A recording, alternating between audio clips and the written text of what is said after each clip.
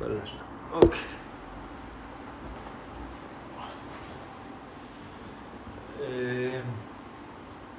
אבו חליפה, מה שלומך? ברוך אתה, אדוני בורא השמיים והארץ, למדני מצוותיך. אתה יודע ששואלים אותי, ואני עונה כך, רוב האנשים צוחקים. אני שואל אותם למה, בגלל שגוי מתפלל, חלקם יש להם את האומץ להגיד כן. אז זו החשיבה לחשוב שיש לך בעלות על האלוהים. ולמעשה אנשים לא מבינים את גודל המהות של האלוהים. מהדברים הפשוטים האלה אתה מתחיל להבין את ההבדל בינך לבין שאר הבריות. כל אחד משוכנע שהוא הדרך הנכונה. וזה למעשה מה שמחזיק אותנו בעולם הזה. כי בלי העסק הזה לא היה תחרות. בלי תחרות בן אדם לא היה קם מהמיטה. אני מבין מה אתה אומר, כאילו שהריבוי של הדתות אתה אומר שזה עניין של בכוונת מכוון? בכוונת מכוון לא כמו שיצא עכשיו ולא כמו שהבנת את זה עכשיו. אז? בכוונת מכוון ברור. ברור מאוד, כי אם אנחנו מאמינים שלעולם הזה יש ריבון ויש לו אלוהים, זה לגיטימי שהאלוהים יקרא את האנשים אליו. רק שההבנות של הבני אדם מוגבלות, כל אחד לפי מצפונו ולפי הבנתו ולפי חוסר מצפונו. כי בסך הכל מי שתפס את העסק הזה, קבלנים. והקבלנים האלה התחרו על קולו של הבן אדם. כמו שאתה רואה במפלגות היום, מתחרים על קולו של בן אדם, בסך הכל מה שחשוב הריבוי. בשביל שאתה תשכנע בן אדם בדרך שלך, מה אתה צריך לעשות?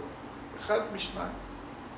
או שתלמד אותו את מהותו האמיתית של האלוהים לפי התפיסה שלך,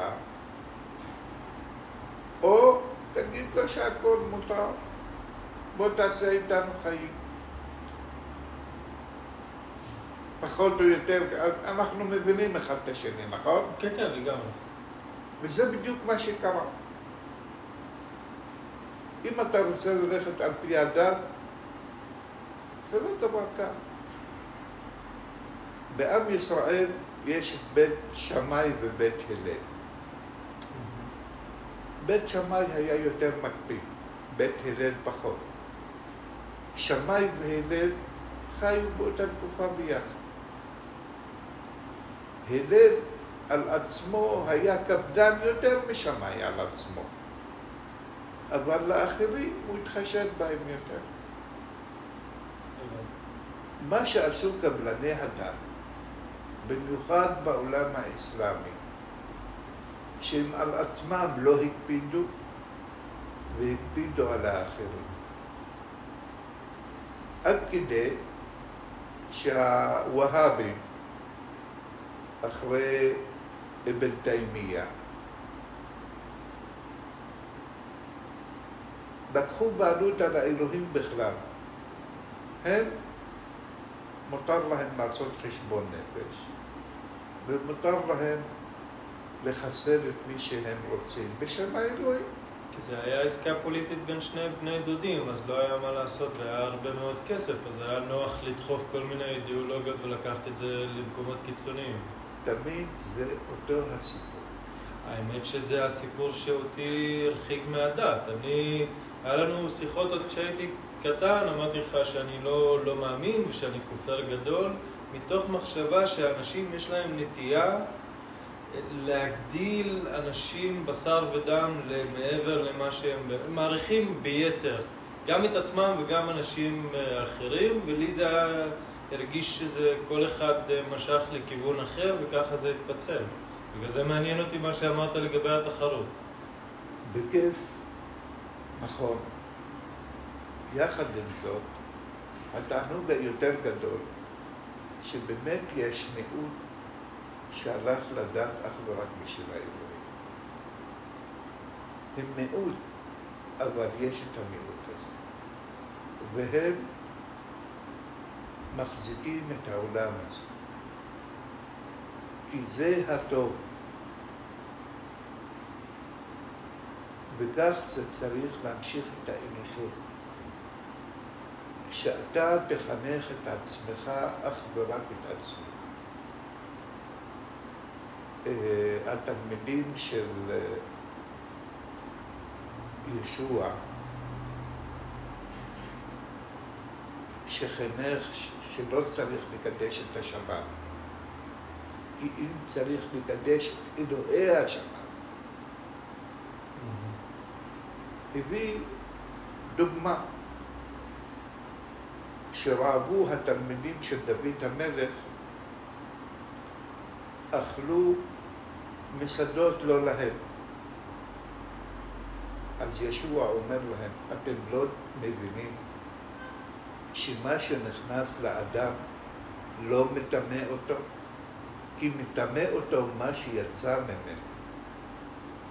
הרוע, הרשלנות, הרצח, השקר, זה מה שמטמא את הבן אדם. כי מה שיוצא ממנו, עליו הוא אחראי. אבל הבעיה שפה שאומרים, מופסידון על הארضי וلا יעלמון. שאנשים משחיתים באדמה, ואנשים לא מסתובבים עם תחושה שהם אנשים רעים. הם פשוט לא יודעים. הקוראן שציטטת ממנו הוא דת קלאסי. כי בסך הכל האנשים מחולקים לשני חלקים. טוב ורע, יום ולילה, שחור ולבן. זו חלוקה הסימטרית. כמובן יש בין אלה לבין אלה, באמצע אנשים ככה קצת, וזה בסדר. אנחנו לוקחים את הקצוות כי מהם אפשר ללמוד הכי הרבה. על כל פסוק שתמצא בקוראן שהוא בעד אלימות מסיבה כזו או אחרת, תמצא פסוק אחר בדיוק בעד המתינות. מה זה אומר? שהבני אדם בגלל מה שיש להם בפנים, הם בחרו לאן ללכת, לצד הזה או לצד הזה. ומכאן יוצא שכל פסוק כזה יש לו מהות למה הוא נמצא שם. והמהות הזו זה לא רק בהסבר המילולי של הפסוק, כי אם הסבר דתי למה הוא נמצא שם. ואנשים או הסכימו לקבל את זה, או לא הסכימו לקבל את זה. ואז הם מחפשים דרכים יצירתיות לעקוף. בדיוק, בדיוק. תשאל כל מוסלמי מדעש, מה יעזור לך אם כל העולם נהפך להיות מוסלמי? זה מכניס אותך לגן עדן? התשובה לא. מה שמכניס אותך לגן עדן זה שאתה תשלים עם עצמך ועם אלוהים. זה שאתה תבחר בדרך של אלוהים. ישוע אומר את זה מאוד יפה. ישוע אומר, אם תקריב את קורבנך לאלוהים, ושם ליד המזבח, תזכור שאתה חייב לאחיך משהו, השאר את המזבח שלך ליד המזבח ולך תשלים עם אחיך. כי זה למעשה העסק עם האלוהים. אבל מצד שני גם אין לזה סוף. אם אתה רוצה לעזור לאחיך, אתה צריך לעזור לשכן שלך. אחיך זה אתה, זה אחיך הבן של אמא שלך, ואחיך זה השכן, ואחיך זה מי שגר בסוף העולם. כן, אבל עכשיו הייתה מלחמה. לא דיברנו הרבה מאוד זמן, והייתה פה מלחמה, ואני גם תוך כדי חושב על דברים שאנחנו דיברנו פה, גם עכשיו, גם לפני, שהמוות הוא לא עונש, ושאנחנו כל אחד מגיע לעשות פה איזשהו תפקיד בעולם הזה, ואיכשהו התפקיד הזה צריך יגיע מתישהו להשלמת המהלך הסופי. אבל אתה אומר לעצמך של, אוקיי, יש מלחמה עכשיו, מה מצווה ממני? מצד אחד, נגיד, אני ואתה יודעים עד כמה ציניים ואכזרים חמאס, ומצד שני אנחנו גם רואים כמה עולה מלחמה בחיי ילדים, ואז אתה יושב, אם להסתכל על זה אובייקטיבית, זה זוועת עולם. זה כאילו, אין לך מה לעשות, וזה חלק מהחוסר אונים הזה הוא מתבטא לא רק במלחמות, זה יכול להיות כל דבר אחר. יש אנשים רעבים ויש, לא יודע, מגיפות בכלל עולמיות שהיו גם בכל מיני מקומות בעולם. אז כאילו, איפה עובר הגבול? מה מצווה מאיתנו? מה שמצווה מאיתנו זה דבר אחד פשוט. אנחנו לא יכולים לנהל את העולם הגלובלי. כל אחד מאיתנו רשאי ואחראי לנהל את העולם הקטן שלו. אתה מנהל את העולם שלך? כן. נהל אותו כאילו אלוהים רואה אותך דקה בדקה, שנייה בשנייה. למעשה לא נכון, סליחה, אלוהים כן רואה אותך. כאילו אתה רואה את אלוהים כל הזמן. איך היית מנהל את העולם הזה? קשה. אבל היית מנהל אותו. כן. אם תהיה חכם, כך תנהל את העולם שלך. ככל שתנהל אותו בצורה יותר ישרה, יותר כנה, כך אתה תהיה יותר מרוצה מעצמך. אם תנהל אותו עם חשבון נפש, כמו שהיית רוצה שינהלו אותך אותו דבר, זה מה שהיה קורה. אבל האנשים שמנהלים את העולם הזה, כמו שמנהלים אותו היום, אשאל אותך שאלה אחרת. עזה שעברה את כל המלחמות שעברה, הילדים שלהם ירבו? לא. הם היו תחת מטר אש פעם?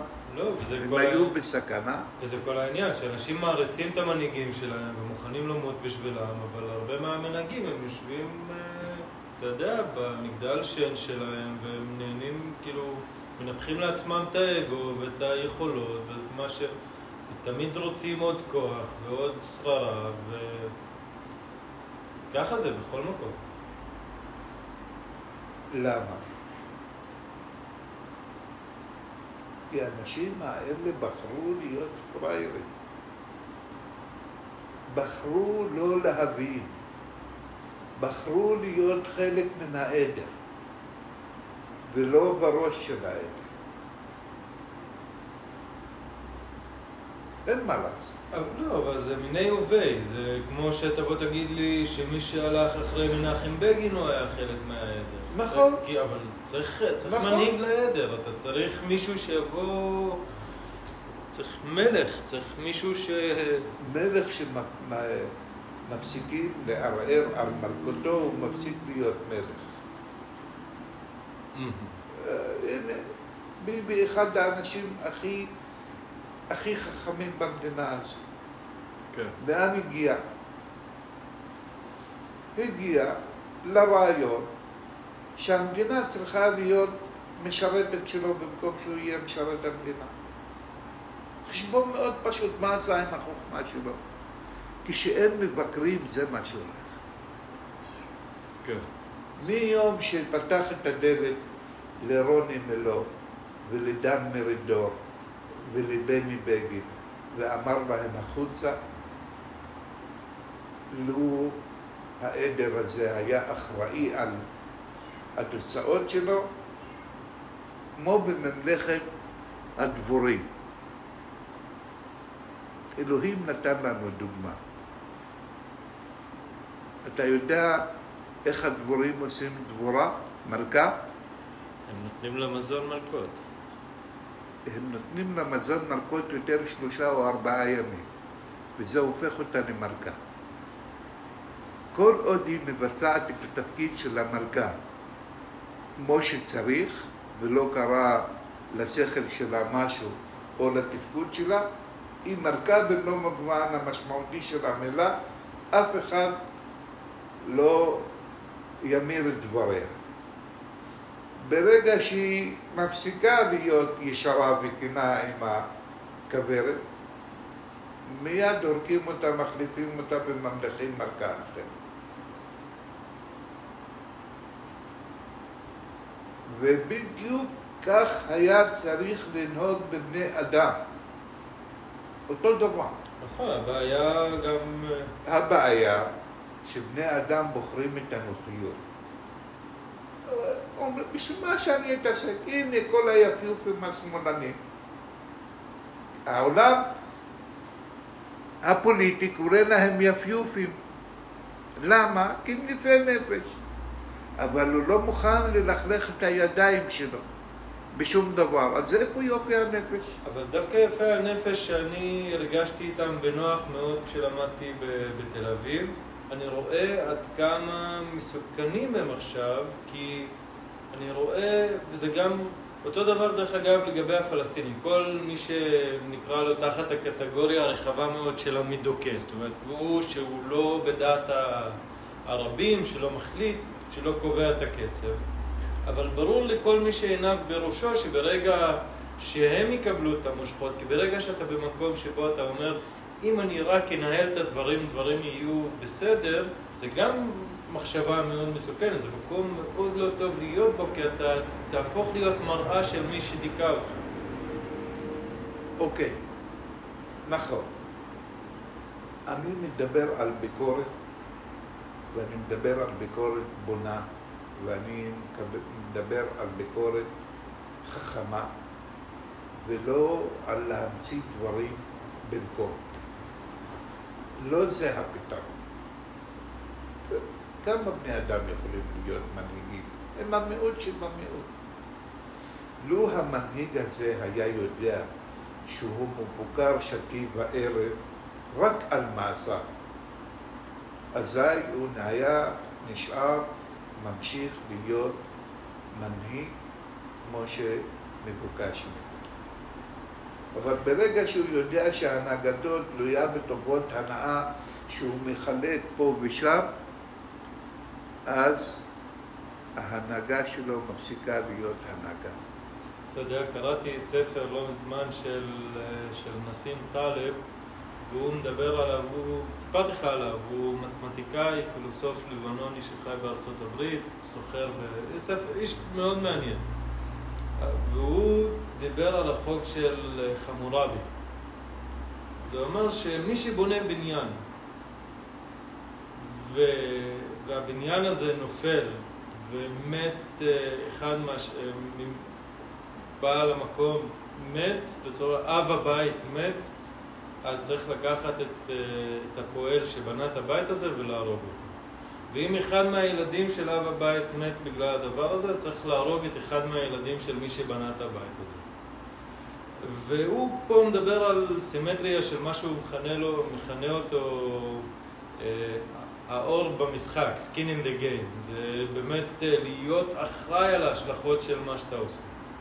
אני חושב שהבעיה מאוד רצינית של, דרך אגב, בכל המדינות, ובגלל זה אני גם מאוד סקפטי לגבי כל העניין הזה, הוא שזה ככה בכל העולם, אבל העניין הוא שאין לך את הסקין אין דה גיים, אין לך את היכולת של וואלה, לקחת החלטה עכשיו, אתה לא רואה אנשים ציבוריים, הם משחקים בכסף שלא שלהם, משחקים בחיים שהם לא שלהם, ואין להם צד למטה לתוך העניין הזה. הם יכולים רק לקבל מקסימום, אתה רואה מישהו שעשה איזה משהו, אז פיטרו אותו. זה כאילו קצה גבול האחריות שלוקחים. אתה לא רואה שרים מתפטרים. אין תרבות כזאת, אמרת, אין את זה. הזכרת את חמורבי. חמורבי היה אחד המחוקקים הכי גדולים בהיסטוריה. כמה שלא תבקר את השיטות שלו. השיטות שלו הן צודקות, קשות, אבל צודקות. כי אם אתה לא לוקח אחריות, מותר לך לבנות גשר שיפול אחרי יומיים ויהרוג כך וכך אנשים. וזה קורה? וכשאתה מקבל אחריות, אתה צריך לשלם את הדין. אולי המוות במובן הטבעי של המילה לא הפתרון המושלם, אבל המוות של התפקיד בפועל, לפחות זה. פוליטיקאים עושים את כל מה שהם רוצים. אין למעשה עליהם אחריות. לא מקבלים אחריות. תאר לך כמה החלטות יש שעולות המון כסף, ואף אחד לא משלם על זה כלום. אתה יודע שעכשיו, איכשהו אני עושה סיבוב כדי להביא אותך לנקודה שבה רציתי להתחיל את הרעיון, ואתה לקחת את זה למקום אחר, אולי, אבל אנחנו במקום טוב של תכלס, מה שאנחנו יכולים לעשות, זה לצחוק ולהכחיך את האנשים האלה. והיום דווקא רציתי לדבר איתך על נושא רגיש, ואני לא מתכנן שזה יהיה רגיש, אבל כל בן אדם שאני מדבר איתו או שמכיר אותך, אז ישר עולה הקונוטציה של החיוך, של היותך איש הומור. כי אי אפשר לדבר על זה בלי לדבר על חמוד.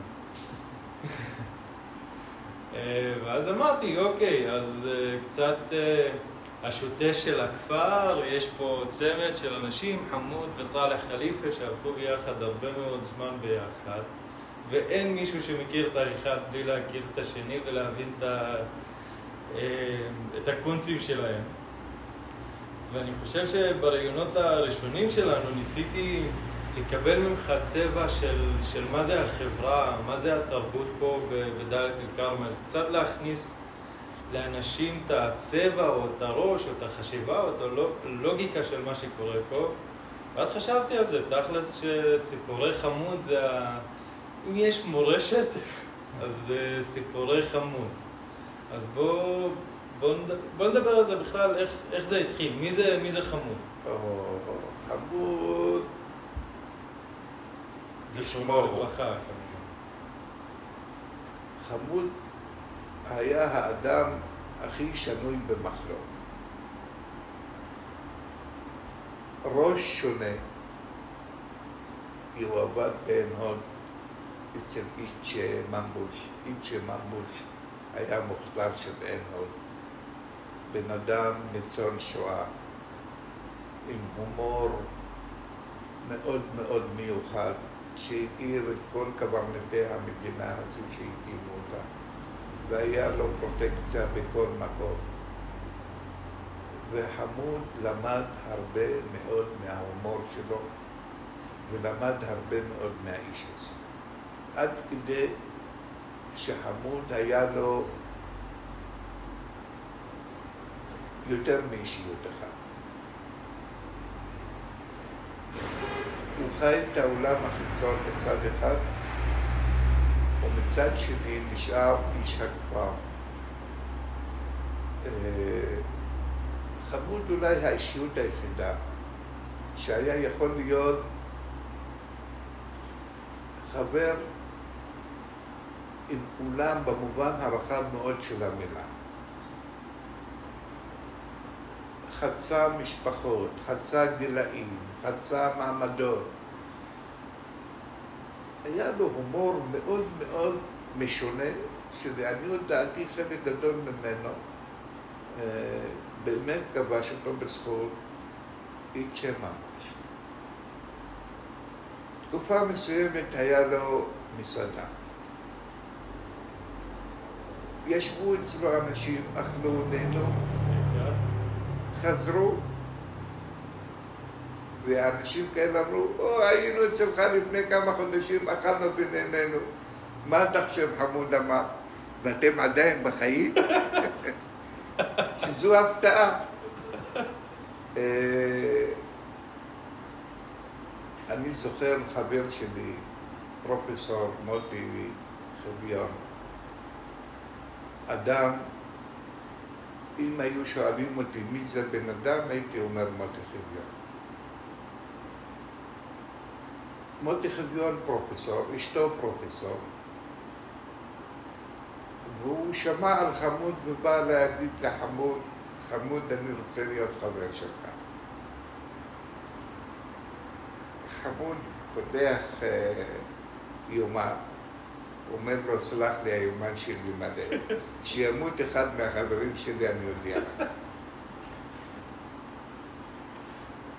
אז כמובן צריך שיהיה באמת הרבה אומץ שאתה תוציא את ההומור שלך. אם הוצאת אותו במקום הנכון, לאדם הנכון, הומור זה המתנה הכי גדולה שאלוהים יכול להיות חנן מישהו. היא פותחת את הלב, וכשפותחים את הלב הפעם לא סוגרים אותו. אני אגיד לך איך הכרתי את חמוד, ואני חושב שזה יספר רק. אוקיי. אמא שלך עבדה אצל חמוד בהריגת שטחים. וכל פעם שהיא חזרה מעבודה, אמרה לי, חמוד רוצה להכיר אותך. איזה שנה אנחנו מדברים? אנחנו מדברים בשנת 73. וחמוד מתי נפטר, צריך להגיד? 2009 זה היה? חמוד נפטר כשהוא היה בן 63, תעשה חשבון, הוא נולד ב-44. 2007. נכון? אמרתי לה, אני לא סובל את האיש ואני לא רוצה לראות אותו. זו הייתה התשובה שלי כל פעם. יום אחד, תמיד אני חזרתי לעבודה לפניה, מהעבודה. חזרתי מהעבודה, הכנתי לעצמי שני ביצי עין עם צ'יפס, וישבתי לאכול. חמוד עשה סיבוב והחזיר את כל העובדים ובא עם אמא שלך. לא אמר שלום, התיישב מולי והתחיל לאכול. אני הרגשתי, בא לי לחנוק אותו. אבל מה תגיד לבן אדם שנכנס אליך הביתה, יושב איתך על ארוחה ואוכל יחד איתך? מה אומרים? תיאבון? בתיאבון לא הצלחתי להגיד לו, אבל אחרי הארוחה נפחנו להיות חברים. כשאבא שלו נפטר, עליו השלום, הוא נפטר ביום שישי, בשעות הערב. ישבתי איתם עד 12 בלילה. חזרתי הביתה, אני מחליף בגדים בשביל להתכונן לישון, מישהו דופק בדלת. מצבימה אומרת לי, זה עכשיו. אמרתי לה, לא יכול להיות, עוד לא קברנו את אבא שלו. מה חמוד עושה אצלי בשעה כזאת? פתחתי את הדלת, מי היה? חמוד. אמרתי לו, מה אנחנו נגיד לאנשים שיעברו ויראו אותך עומד פה? כי ישבנו בחוץ. אמר לי, אני אגיד להם שבאתי לרוקן לפני שאני אקבל את האנשים מחר. זה חמוד. אופי של בן אדם שונה בתכלית השוני, באמת לא עשה חשבון לאף. הוא גם, זה מעניין אותי שאתה אומר שהוא לבש דמויות, אבל הוא לבש את הדמות הזאת מהבוקר עד הלילה. זה לא משהו שהיית יכול להגיד. לא מהבוקר עד הלילה. אוי ואבוי אם היית מגיע אליו בלי מצב רוח. כן? בטח. אוי ואבוי אם היית מגיע אליו בשעה שהיה לו חום או לא הרגיש טוב, הוא פחד מאוד ממחלה.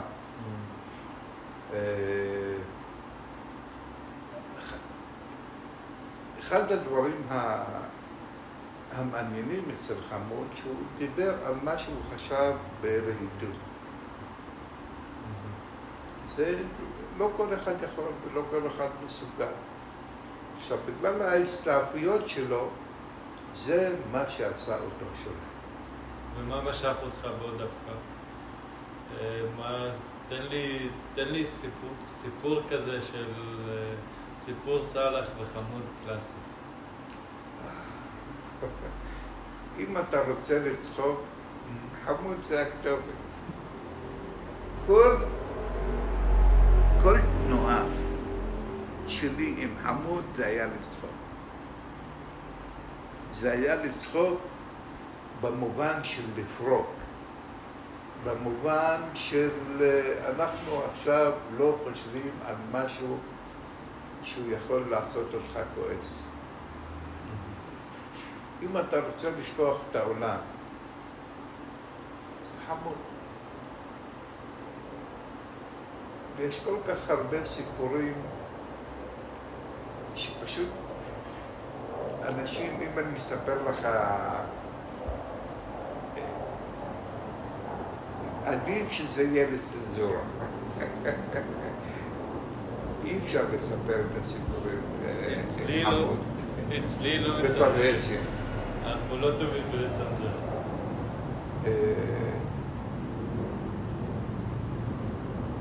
תראה, אנחנו עברנו כל כך הרבה שעות. אני אספר לך סיפור. יום אחד היינו ברמב"ם כשהוא קיבל טיפול כימי. ישב לידו בן אדם שגם הוא היה חולה וגם הוא קיבל טיפול כימי. הבן אדם התחיל להשתעל, וחמוד לא ידע שהוא יודע ערבית. אמר לו, הוא חניק. תחנק. איך אפשר לצאת מדבר כזה? זה חמוד.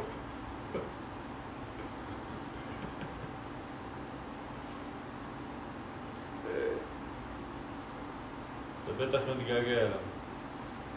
איך אפשר בלי? אבל אני מספר לך פן אחר על חמוד. היה לנו חבר כאמל אל-נטור. גם אומן. גם אומן. כאמל היה גם קבלן בניין. הוא לא היה ידוע באדם ביושר הכי ישר בעולם. הוא עבד בעינות, ועבד שם בחור מקבביר שגם הוא לא היה בן אדם ישר. הבחור מקבביר הציע לכאמל שיהיו שותפים. חמוד אמר לו, תזהר, כאמל ירמה אותך. אמר לו, בוא נראה מי ירמה את השני. ובאמת כאמל רמה אותו, את הבחור מקבביר. בסוף הם הגיעו לבית משפט. כאמל בא לחמוד, אמר לו, חמוד, אתה בא להעיד לטובתי. אמר לו חמוד, לא, אני מעיד האמת, והאמת לטובתו של בן קבביר. כאמל חשב שחמוד צוחק, הוא לקח אותו לבית משפט. השופט שאל אותו, את חמוד, מה קורה? והוא אמר את האמת. השופט אומר לכאמל, אם החברים שלך אומרים עליך ככה, מה יגידו אלה הלא חברים? אז כאמל אומר לו, כבוד השופט, אתה יושב בתוך הים, שופכים עליך כוס מים, זה משנה?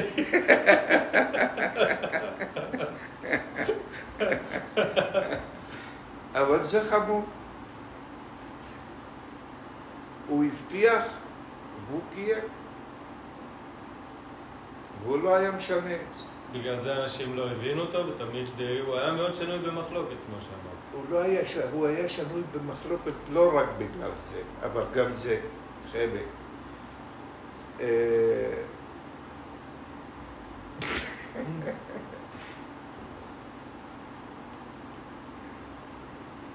היה אצלנו מפעל לייצור ניירות. והיו עושים מובלות בתל אביב. הרכב היה בתל אביב, מתקשרים, אז היה בלבול הרבה בטלפון, והשיחות היו מגיעות לחמוד. במקרה, גם במפעל יש מישהו שקראו לו חמוד, אבל חמוד פסס. הנהג מרים טלפון, אומר לו, אני נמצא בתל אביב וביקשת ממני נייר בשביל השירותים. כמה להביא? חמוד אומר לו, מלא את האוטו. והוא מרוב טמטום ממלא את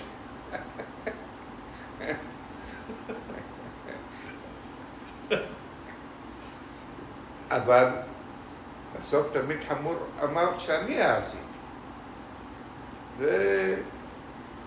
ועוד תשלח בטון של נג'יב למקום כזה או כזה, בלי ש... הוא היה אשכרה עושה מתיחות באנשים. מתיחות, אבל לא אכפת לו מה יהיו התוצאות.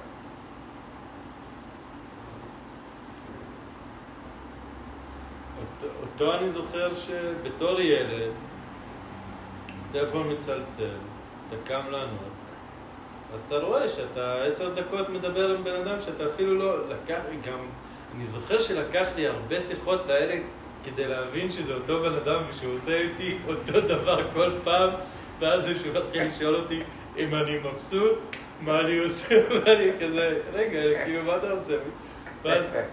ואז גם אתה מנסה לחתוך את השיחה, להגיד לו, אבא שלי פה, אתה רוצה לעשות? לא, אני מדבר איתך, חכה רגע. וואי, שנק. אבל הוא גם חשף אותך לעולם האומנות, גם... יש בך איזה משהו שממש רומנטי, ממש אוהב אומנות, ממש אוהב חן, ממש אוהב יופי. תראה, מה שמשך אותי זה בני אדם. כשחמוד עשה את הארוחה למנשה, החבר היקר שלנו, או לדן מרידור, או לאחרים, ואני עזרתי לו כמה שאפשר בתערוכה, או הנחיתי אותה או משהו כזה, זה רק בגלל האהבה שלי לאנשים. כי מה שמסתתר מאחורי האומן, מה שאותי עניין, זה הבן אדם. ובני אדם תמיד מעניינים. מה הבן אדם חושב? איך הוא חושב על החיים האלה? זו יצירה משגעת. רק אלוהים היה יכול לייצר כזה דבר עם כל כך הרבה מיליארדים של בני אדם שחושבים כל יום אחר. זה משהו עדיף. הרבה בקורונה התאהבתי במרפסת, יש לי מרפסת יפה עם נוף מאוד יפה של הכפר, מאוד שקט. ואני נפעם כל פעם מחדש מהמופע המדהים הזה, ועד כמה אנחנו שקועים בלהסתכל על מה טוב וללכת למקומות, כי העולם מלא בכל טוב. פשוט, זה אנחנו שמקטינים את עצמנו לכל מיני שטויות כל פעם. כי הבן אדם מטבעו פחדן, מוגבל, בעצם מגביל את עצמו יותר מאשר, מפחיד את עצמו יותר מאשר. בני אדם מפחדים להיות מאושרים. מפחדים באמת להיות מאושרים. מחפשים ביטחונות שלא צריכים אותם, בין אם זה ביטחון בכסף, בעושר או ביטחון, בהוויות אישיות. אתה פשוט נכנס לבני אדם שאתה מחזיק אותם בכוח בשביל לא להיות מדוכאים. למה? למה? אז מה אם קרה משהו שלא הלך לפי רוחך? אז מה? אז מה? אז מה? פעם הרוח מנשבת ככה, ופעם היא מנשבת ככה. אבל לך, זה מה שאני מנסה להגיד לך כבר כמה פעמים.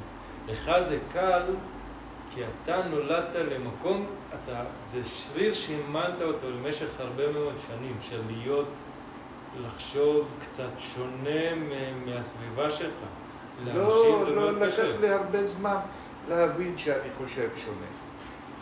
לקח לי הרבה זמן לאמן את עצמי בשביל לחשוב שונה. אבל אני עבדתי על עצמי בשביל לגבש את האישיות הזו. יש לי כל כך הרבה, אני אדם כל כך שנוי במחלוקת, כל כך במלחמות ביני לבין עצמי, כמו שאתה אומר, כאיש דת, כאיש חשיבה, כאיש החברה הזו, כאיש שמשתייך למשפחה מסוימת, זרמים פוליטיים של לרוחי או לא לרוחי. איך אתה משתלב עם החברה בכל הדברים האלה, ושאתה שם איקס על רובה? איך אתה יכול לחיות עם זה ולצאת ברחוב כבן אדם נורמלי? זה לא דבר קל. זה לא דבר קל, אבל כשאתה יודע שאתה הבן אדם האחראי על מעשיך, אתה הבן אדם האחראי על מה אתה אחראי על לייצר את עצמך, אתה תוצר של עצמך, אף אחד לא מייצר אותך. אתה לוקח מההורים שלך קצת, אתה לוקח מבית הספר קצת, אתה לוקח מכל חוויה שעברה איתך קצת, אבל בסופו של דבר אתה הלוקח. אז אתה בוחר מה לקחת ומה להשאיר, ומה שאתה בוחר לקחת, אתה בוחר מה לעשות עם זה. איך לפתח את זה. איך להיות בעולם הזה, עולם מלא בעצמך. אתה הבוחר. אתה הבוחר, בין אם אתה בוחר מסיבי או פסיבי, אתה הבוחר. אתה הבוחר, אין בוחר אחר. אין בוחר אחר. אף אחד לא יבחר לך לא את מה תחשוב ולא איך תחיה. כן, אבל אנחנו יצורים חברתיים, והרבה, גם אתה אמרת את זה, שהחברה מגדירה אותך באיזשהו אופן. נגיד אתה, סתם, בעצם היותך גבר. החברה מצפה ממך לכל כך הרבה דברים, יש נכון. כל כך הרבה אחריות על... נכון, אז אתה לוקח את האינפורמציה הזו, ואתה עושה בה מה שאתה רוצה. אתה יכול לעשות בדיוק מה שהחברה רוצה. השאלה אם אתה מאושר עם זה או לא. השאלה אם אתה משלים עם זה או לא. השאלה אם זה מתאים לאישיות שלך או לא. השאלה אם זה מתאים... יש כל כך הרבה שאלות. הרי אם אתה דן עם זה, ואתה בא עם תוצאה סופית אחרת, אוקיי, זה אתה החלטת. אתה החלטת. זה בסדר. אם אתה רוצה להיות עבד של החברה, תהיה. נכון, אבל שוב, מי שלא עבד של החברה, נדרש ממנו הרבה מאוד אחריות על עצמו. אני אומר על עצמו, אבל האחריות היא להבין לאן אני מנתב את הכלי הזה שקוראים לו חליפה. זה האושר האמיתי. בסופו של דבר, ככל שאתה משלים יותר עם האישיות שלך, אתה מתבגר יותר, אתה מאושר יותר, אתה מושלם בינך לבין עצמך יותר, לטוב ולרע. לטוב ולרע, אתה תמיד מתמודד עם עצמך. כל מה שמסביב זה הוויה וזה משחק. מה אתה אומר על זה שדתות מסוימות חושבות שהמהות של האדם זה לשאוף להיות מאושר? כי הזכרת הרבה את האושר, ולא דיברנו על האושר. המהות של האדם להיות מאושר. המהות של האדם להיות מאושר בידעו מי. אם אתה יודע מי אתה יודע מי אלוהיך. וזה האושר האמת. ואם תדע מי אתה יכול לשאוף להיות בן אדם יותר טוב. כי ברגע שידעת, אתה יודע איפה אתה עובד. נכון. אבל עדיין השאלה זה... כי מצד אחד זה אחריות מאוד גדולה. כי אתה יודע שאם נדרש ממני להיות בן אדם מאושר, שזה אומר ממש... אם זה סגולה, אפילו סגולה דתית של להיות מאושר, כי אני יודע בהכרח איפה אני נמצא, איפה המקום שלי, אז מזה אני מסיק שזה אומר שאני אהיה שונה לצורך העניין, ואם אני אהיה שונה אני יודע שאני אמשוך גם אנשים, ואם אנשים יימשכו למה שאני אומר או מה שאני עושה וירצו לחכות אותי, יש בזה כבר משהו מסוכן. כי יש לי אחריות לא רק על עצמי, אלא על אנשים שמקשיבים לי גם. בדיוק נגעת. בדיוק נגעת בנקודה. תראה, אם אני אגיד לך שאני רוצה להיות בעל עסקים עם כזה עושר, מה זה ייתן? תשאל אותי מה אני רוצה, מה אתה רוצה? מה החלום שלי. החלום שלי זה לעזור לבן אדם אחד, להעביר אותו ממצב X למצב Y. פעם זה בעזרה כספית קטנה צנועה שאני יכול לעזור, או בעידוד נפשי אחרת לאנשים במצוקה נפשית אם אני יכול. זו הסיבה שאני מתנדב בביטוח לאומי. בתקופת הקורונה אין קבלת קהל, אנשים באים אליי הביתה בשביל לעשות את העבודה. ואני אוהב את זה. אני חושב שזו תכליתו של הבן אדם. זה הייעוד שלו. אל תזלזל אף פעם בדבר קטן. כי יכול להיות הדבר הקטן הזה בעיניך הוא דבר גדול בעיני אנשים אחרים. אתה לא אמור לפתור את הבעיות של כל האנשים. אתה אמור בפוטנציאל, בכוח שלך, לנצל אותו הכי טוב. אם אתה עושה את הדברים האלה, זה מספיק. מספיק להיום? כן, רק שאלה אחרונה. באחרית הימים, כן. הנשמה תדע את כל הגלגולים שהיא עברה?